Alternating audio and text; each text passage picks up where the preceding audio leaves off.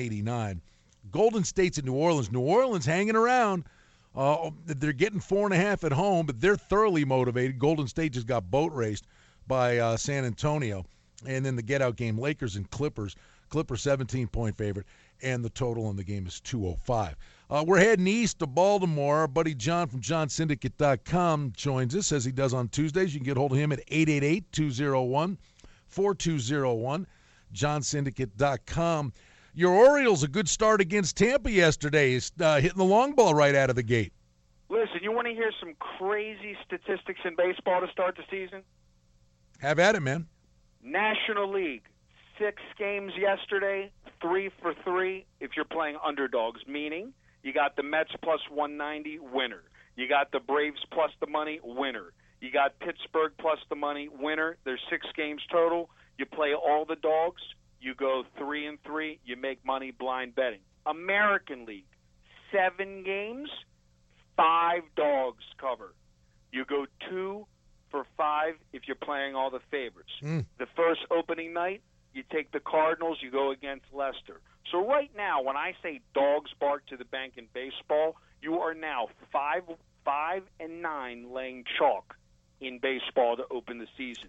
Do not lay the money with the baseball favorites. You will get destroyed. Yeah, I mean, in the other way to go, I hear you, bud, and listen, the other thing you can do is on those nights if you're going to lay the favorite, sometimes you should still be hunting for the plus price and lay the run line and get the plus price. Or that's if they're the road team. Like, for instance, exactly. I mean, honestly, but you got to bark to the bank. You got to pick your spots because, like I said, even a team like the Washington Nationals that are favored to win the World Series and they're up there in the prop betting, they're nobody's 190 favorite on opening night. I don't care who you are, and even a guy is going to. The 20-game pitcher's still going to lose, and I tell this to every bettor. Imagine if I told you in the fourth quarter of every NFL game your quarterback was not going to be in. Unless they're pitching a perfect game or a complete game, you are not going to have the starting pitcher in the game.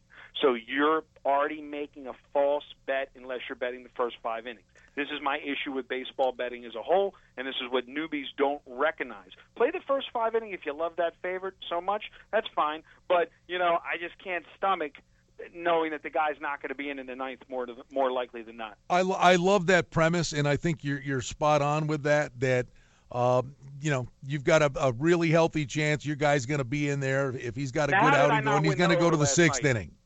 How did I not win the over last night in that Duke game? I was ready to puke. They slowed that game down on me so much.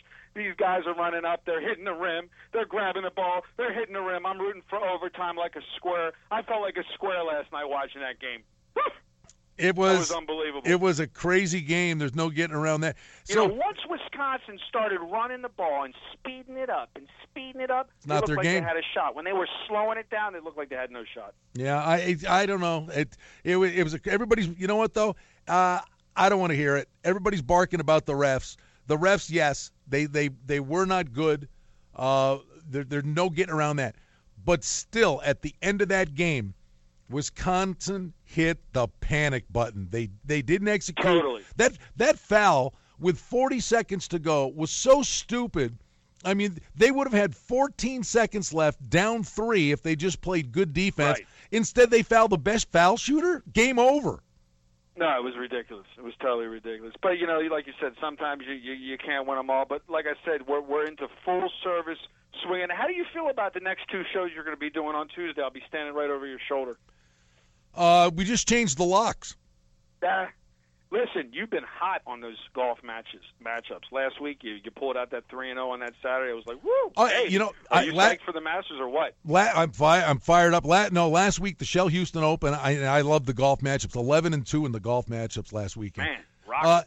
The Masters, there's some really juicy matchups. In fact, going to run down to the Westgate today. But they've got the group parlays in all kinds of ways. I just throw this out there, just like you're saying the dogs in baseball. Jay Cornegay was on before, and he alluded to. I really think the way you play this on the way in, unless you're all in with Jordan Spieth at 8-1 or Bubba Watson at 10-1, unless you're all in with that guy and say, yeah, that's what I'm doing, You can go 5, 6, 7 guys deep from 40-1 or higher and be alive heading to the weekend and still come back and get a guy like Jason Day, and maybe even at a bigger price than he is to start the tournament if he's 4 shots back on Saturday, but not out of it. Right. And there's a lot of, I know you don't like to use the word value, but I did before. There's a lot of people are not familiar with golf betting and marquee matchup betting, like in the horse racing, until you have these Triple Crown races and stuff like that. But you do this all year long. I mean, you're a golfer, you play it, and this is what you do. It shocks me when I see this stuff. I would normally not play favorites. Like I said last week, I laid a big price with this Kamir Carl Schwartzel. I had to lay like 165. Do you normally lay stuff that heavy? No. No, I wouldn't go higher than 35, 40 max. And it would have to be a stick. It was a winner, though. Yeah, I mean, unless you know a guy's got a bad wrist or he's got back issues, I guess you would. But it's a crazy thing, boy. Every golfer's out there can take a snowman on a hole and shoot themselves in the foot. Well, I'm going to tell you right now, guys, if you've not partaked in baseball betting, watch my video report, Betting is a Business at johnsyndicate.com with me and Brian. 23 minutes and 26 seconds. Get your username and password. Call me at 888-201-4201. Don't fall into the chalk trap. 5-9 to open up in the last 2 days. Like I said, American League, you were 2 for 5, two favorites. That's it. The Detroit Tigers and the and the Oakland Athletics, the only 2 favorites in the American League to cover yesterday. And I can say this: last year with us, John gives out these baseball plays, and he's really, really good at finding that big barking dog. 888-201-4201, johnsyndicate.com. We will see you next week. You got it, buddy. Bye-bye. Have a safe trip. All right, we got to take 24-hour respite. Paulie's coming up next with the Power Hour. Thanks to Jay Cornegay, Bruce Marshall, John from johnsyndicate.com. Tomorrow, we got Chuck Esposito. Alf Mosqueda is going to join us. We'll do a little more on the Masters, a lot more on the Masters. And usually Mark's with us on Wednesday, Mark Lawrence. Friday, we're going to have full segments with Bruce Marshall and Mark Lawrence on Friday. Be a great way to go into the weekend. Frank, what do you got coming up the rest of the day, kiddo? I don't know. Probably a lot of hockey. Tons of hockey.